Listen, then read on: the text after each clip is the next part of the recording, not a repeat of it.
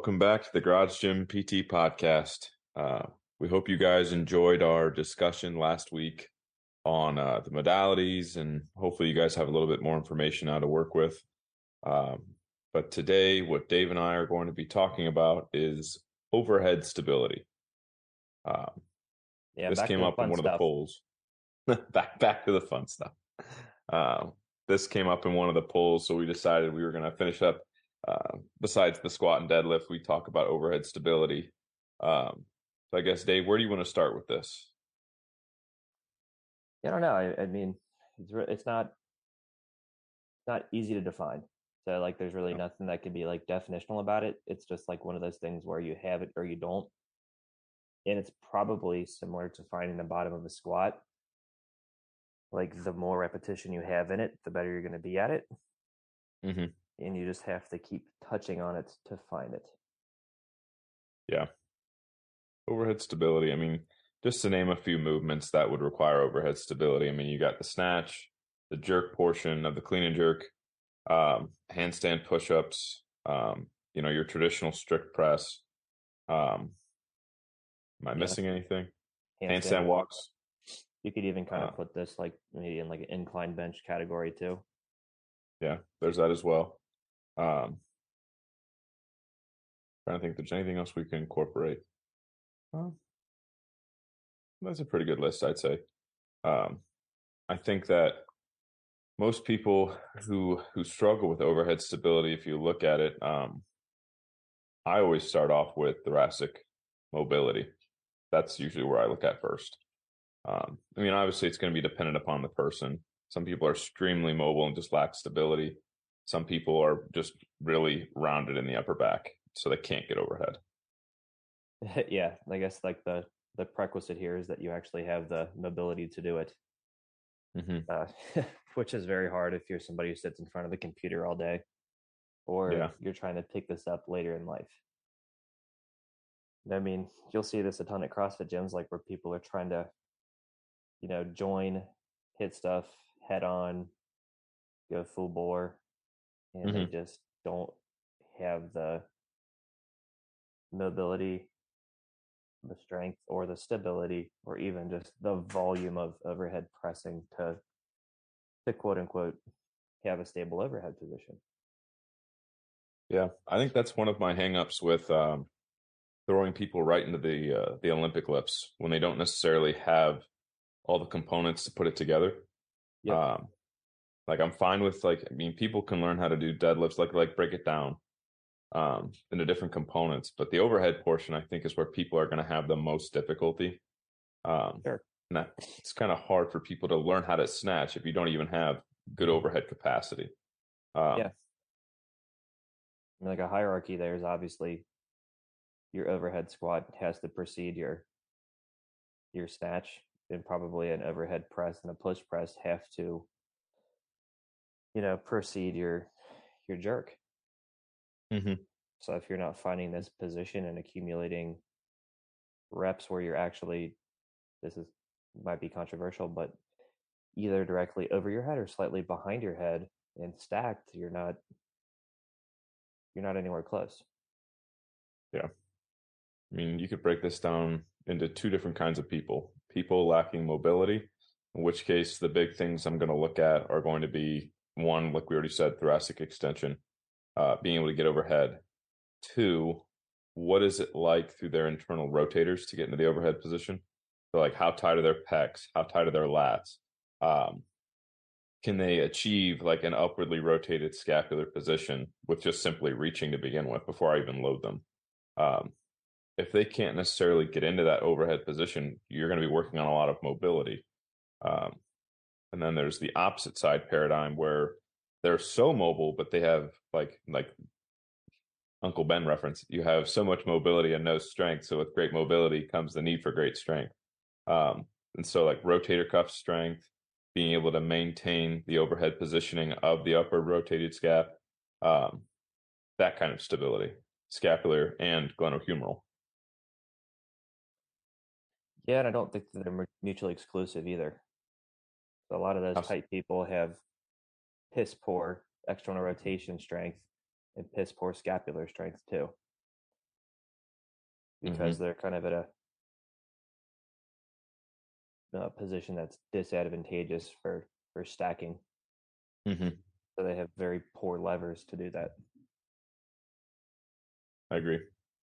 And I think like what you'll see people start to do is they'll default towards, instead of it being like an upwardly rotated scap, they default into that elevated position, and it just pushes everything forward in So order to create stability.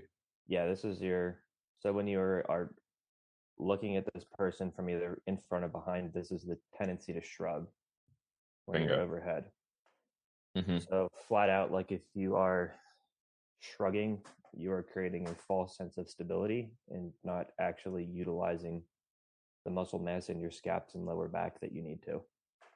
Bingo. And that's where I think cueing with this needs to be done. I mean, obviously find what works the best for cueing for your athlete or your patient, but at the end of the day, if you're cueing them to shrug, you got to look at what the quality of that quote unquote shrug is. Like, have you ever heard that before? Like punching to the sky, and if you're not maintaining that position, then you're not going to be able to sustain an overhead. But at the same time, like if they're going into that shrug, all you've created is just a shifted scap up the backside. You haven't actually gotten into an actual like driving of the upward rotation. And that I think needs to be addressed more so than ever, um, especially with younger kids. Because I mean, some of them don't know necessarily how to move and they're learning how to move. So if you're teaching them the wrong way right out of the gate, like that always drives me insane. Right. So if you get stuck in this shrug position, what you're actually doing is you're creating a moment for internal rotation and a dump forward. Bingo. So the cue bend the bar is a cue for external rotation and engagement of your parascapular muscles. So your inability to keep this, especially overhead where you're relying on your traps for stability, creates a moment of pitch forward. Hmm.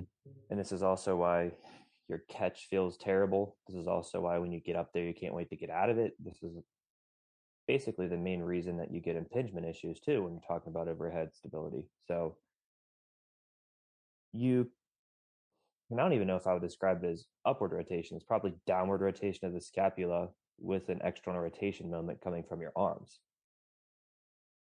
To So get like into the overhead position, yeah, so your shift and scap kind of like rotates down and out, or a stack is like you're punching out. but that would still be an upwardly rotated position relative to neutral. Yeah, I guess like semantics, but your Because rotation like, should have a leverage point towards your lower trap in your rhomboids. because if you look at the point of the shoulder when your arm is overhead, you're not going to be able to retract into a downward position. I mean, like just like the physical motion, like if you're like looking at it, an upward rotation would be up towards your ear. The downward rotation would be down towards your thoracic spine. So I saw a really good. Have you ever seen the was it Cold Body Warm Mind? No, or is it Warm Body Cold Mind? I can't remember the guy's name. The Russian, or no, he's Ukrainian. Alexei Uh, Torkiddy. yeah, he had a very good visual of this where like he showed the scap was in an upwardly rotated position, but then when he retracted it back, it still maintained that upwardly rotated scap. But then as he retracts it in, you can see where he's still holding that position, but it is in a retracted state. Sure. Maybe retraction is a better way to do it with a punch up. Hmm. I mean, that was the way because I used to hear the retracted or the bring your scaps down and back when you have that like stacked and stable position. But like in my mind, it didn't make sense mechanically where like, okay, if I'm going down into a downward rotation, but my humerus is going upward, then like wouldn't that cause like that impingement position, right? I don't know. I think it's semantics, but you're just trying to create a lever from your low trap, mid trap, rhomboid, and external rotation. So your Hmm. humerus is elevated, but your scap, in my opinion, probably rotates downward. Hmm. But guys, I think the more important thing out of this is Hmm. what's active. So if you keep the tension out of your upper traps, you're probably going to be in a better spot. Bingo. Bingo. And that's You not to shouldn't be say bringing that it to your ears. correct. And like that's not Hmm. to say that your upper traps don't play a role in stability. They sure Hmm. as shit do, but they shouldn't be the thing driving it. because you Correct. have a ton of lower hanging fruit once again on the lower side of your shoulder blades. And when you talk about shoulder health in general, when you look at somebody's mid back, the people that tend to have the best posture are the people with the biggest overall backs, including the center of your shoulder blades in between them. If I see Hmm. an athlete that looks like this, uh, you're probably going to stay bulletproof as long as like you stay in a good position. Hmm. That doesn't mean that you can't fatigue and then get pinchy, but you have a much better advantage over somebody who's got these Elevated to the ears. these hollowed out winging shoulder blades or lacks Hmm. thickness in their thoracic spine. Hmm. Like you can probably even walk into a weightlifting meet or like a powerlifting meet, literally pull everybody in there, look at their back, and say who's going to have the best press. Yeah. I mean, these guys at like Westside, they look like they have like turtle shells on their back. It's so thick. Yeah. Yeah. That's what most of them do. They're nuts. And Um, they figured this out like forever ago. mhm. So I think that that kind of leads into our, I guess our next point here would be like, what would be areas to target to improve overhead stability for people? Sure. So I guess let's start with like the mobility type person first. Um, so like obviously working thoracic extension, some things that I've done in the past would just be like one foam rolling, just kind of finding that pivot point in that like mid thoracic region and opening up into extension. Um, if they're really stiff, sometimes without the arms, and then as they get better, I'll incorporate the arms.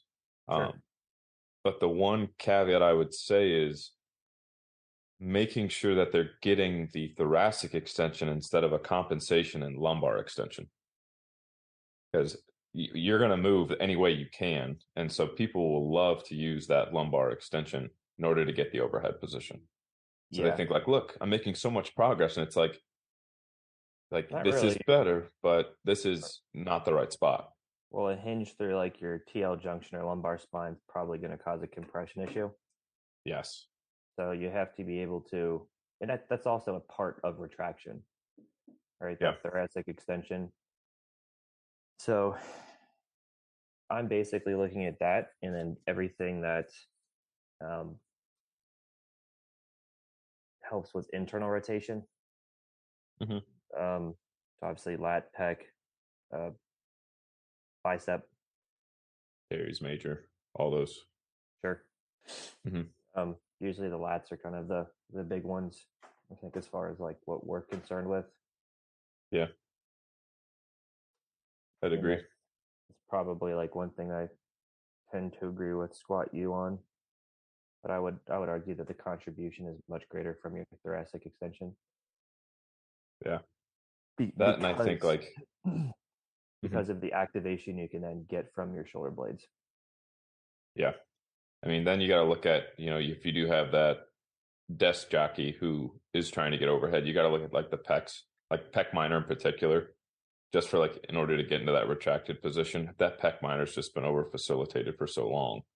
Um, Yeah, Sometimes rolling out with a foam roller is nice, or like a lacrosse ball, I should say. Um, yeah. but And again, I I'm mean, not the biggest fan of like soft tissue stuff. Period. I would mhm, much rather use like reciprocal inhibition. If you got like tight pecs, I'm probably going to have you just do a ton of pull aparts. yeah, But as far as like yeah, like you're saying, if you want to feel like something's getting done to you and down regulate the pain sequence, hmm, take a look at the big time internal rotators hmm, and probably try to pop your T spine. get everything to open up. And then after that, like, I mean, right now, if you just sit down and you slouch, try to reach overhead, you won't get there. But as soon as you incorporate a nice tall posture and then you go to reach into the overhead position, you're going to be like, oh my gosh, it opens up. It's like, ta-da. That's why we try to work on that. Yep. In a nutshell, this is why you get shoulder impingement. Exactly. You just put yourself in those precarious positions and the tissue gets irritated. And then you have more of like the rotator cuff tendon that becomes irritated because of scapular positioning, thoracic positioning.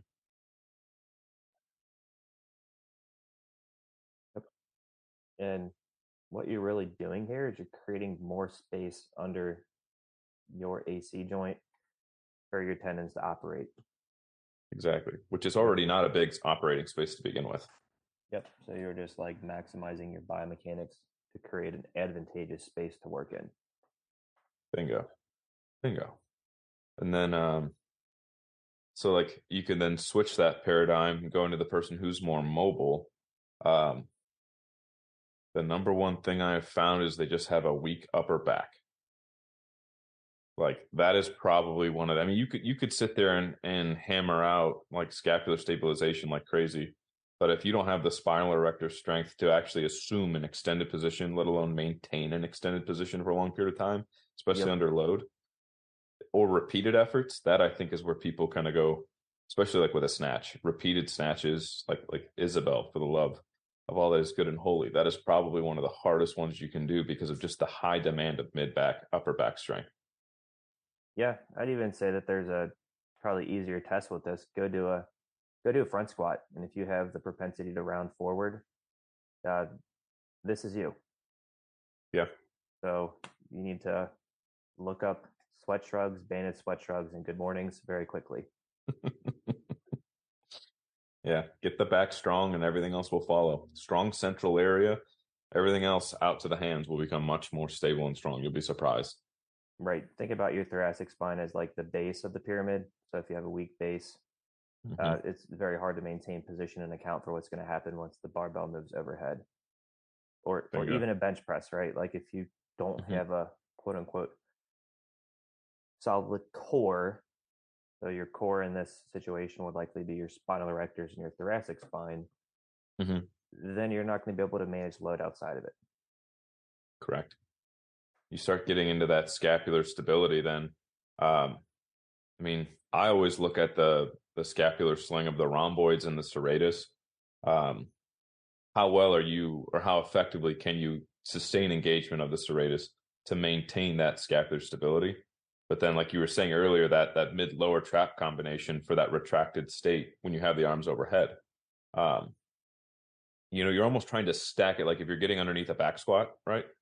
You're kind of stacking, you're getting everything from your upper back, you're getting the scapula tucked back, you're getting everything kind of packed in so that you can create the most rigid structure possible. Yep. Especially on a bench press, like when you talk about weightlifting, it gets a little bit more dynamic. So it's hard to do it, but still stacking is going to create a much better uh, drive Hmm. for energy transfer up through your legs. Bingo. Yeah. Especially if you're trying to do like a snatch balance. Snatch balance is a great example of this because as soon as you try to drive through your legs and your upper back just folds, that bar ain't going anywhere. Yep. Where you're going to pitch it right into the rack. I may have done that a time or two. Yep. Amen. But then I guess rotator cuff strength. I almost feel like people, if I see one more person grabbing like a 5 pound weight, just standing there going in and out, for the record, that does not activate your rotator cuff. You're going to load your bicep tendon, which is wonderful, but like you will not be addressing any, like there was saw a gentleman in particular, we won't say where, but was just standing there holding two 10-pound dumbbells and was just going in and out with his hands.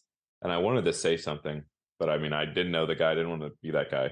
Um, but that does not help activate the rotator cuff. It doesn't help to even get blood flowing to the rotator cuff. Um, you're just loading the bicep. Nope. It's got to be in line with gravity, guys, Hmm. or you have to use band tension. Yeah, bingo. Um, you got to think about where the direction of the resistance is going. But Yeah. rabbit hole aside, um, Also, people think they get it wrong too, and they try to do just a ton of repetitions, hmm right? So, like, what your rotator cuff really is for is isometric stability.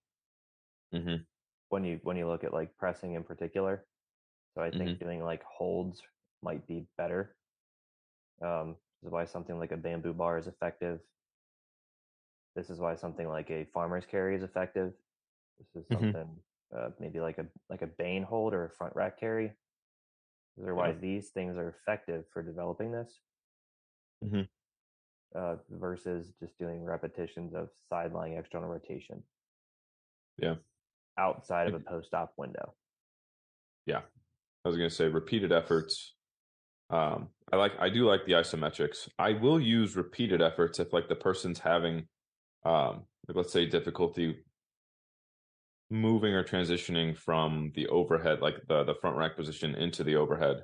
Sometimes we'll work on just repeated push presses or push jerks, just so like they can actually learn how to maintain. More often than not, it's the coming back down and then going back up into the next rep.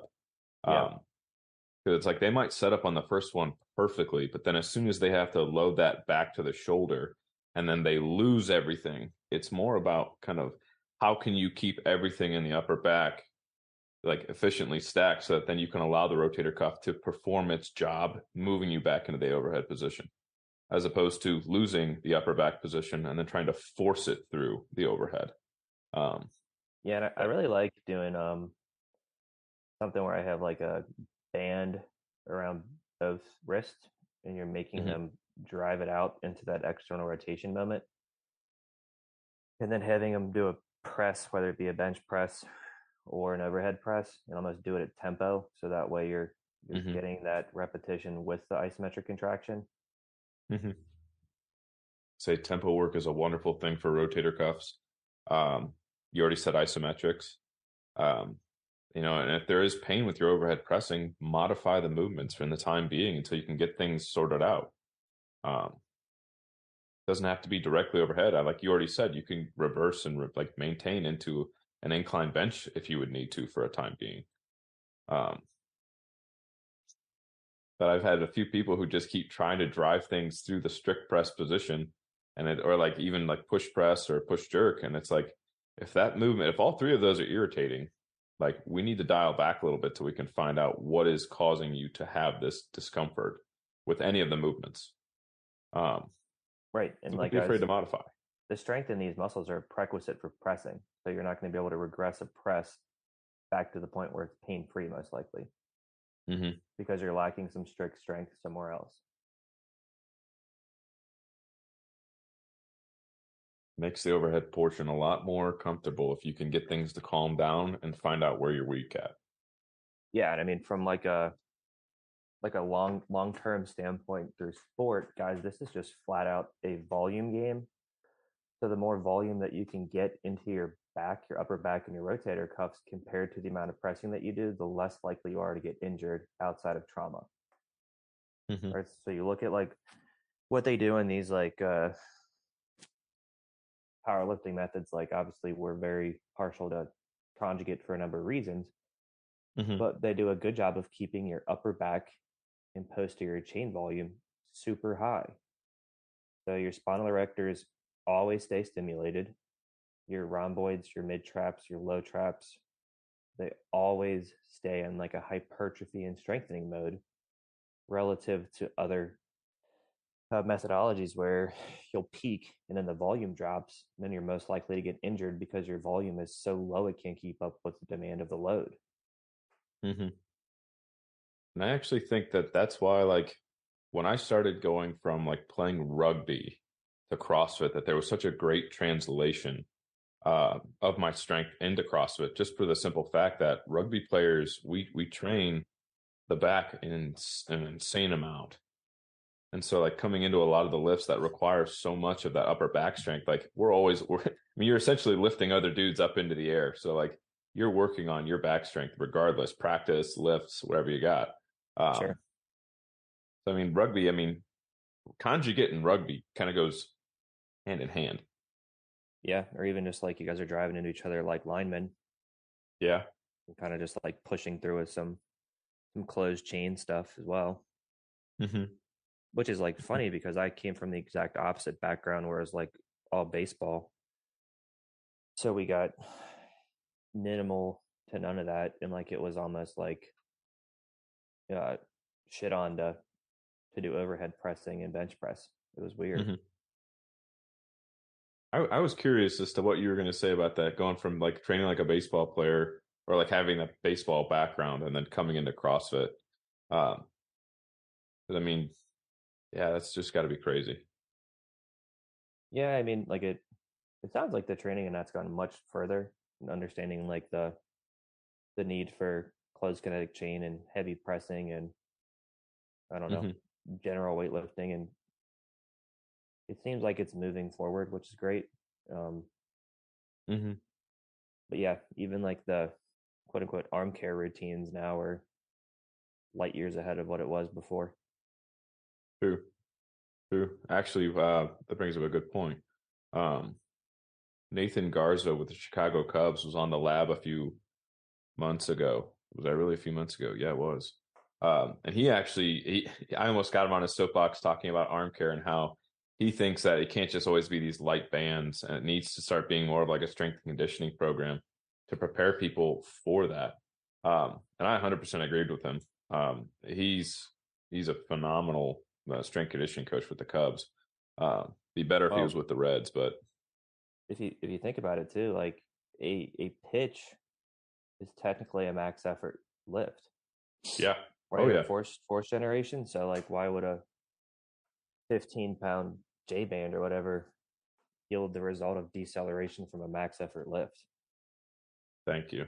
Strength is Bingo. never a weakness, guys. Like, just if you want to talk about muscular conditioning, I see the bands coming like use there, but you still probably got to press heavy load so that way you can just do muscle recruitment, force generation. And I think that's where, like, when you have a lot of CrossFitters who are constantly using the crossover symmetry, thinking that things are just going to Ooh, magically get better, this misses the uh, mark hard. yeah, like it's not enough. Crossover symmetry is a wonderful, and like those bands are wonderful for warm-ups, but they will not be the driving force that is going to create the needed change or stimulus to actually gain strength into particular lifts or positions.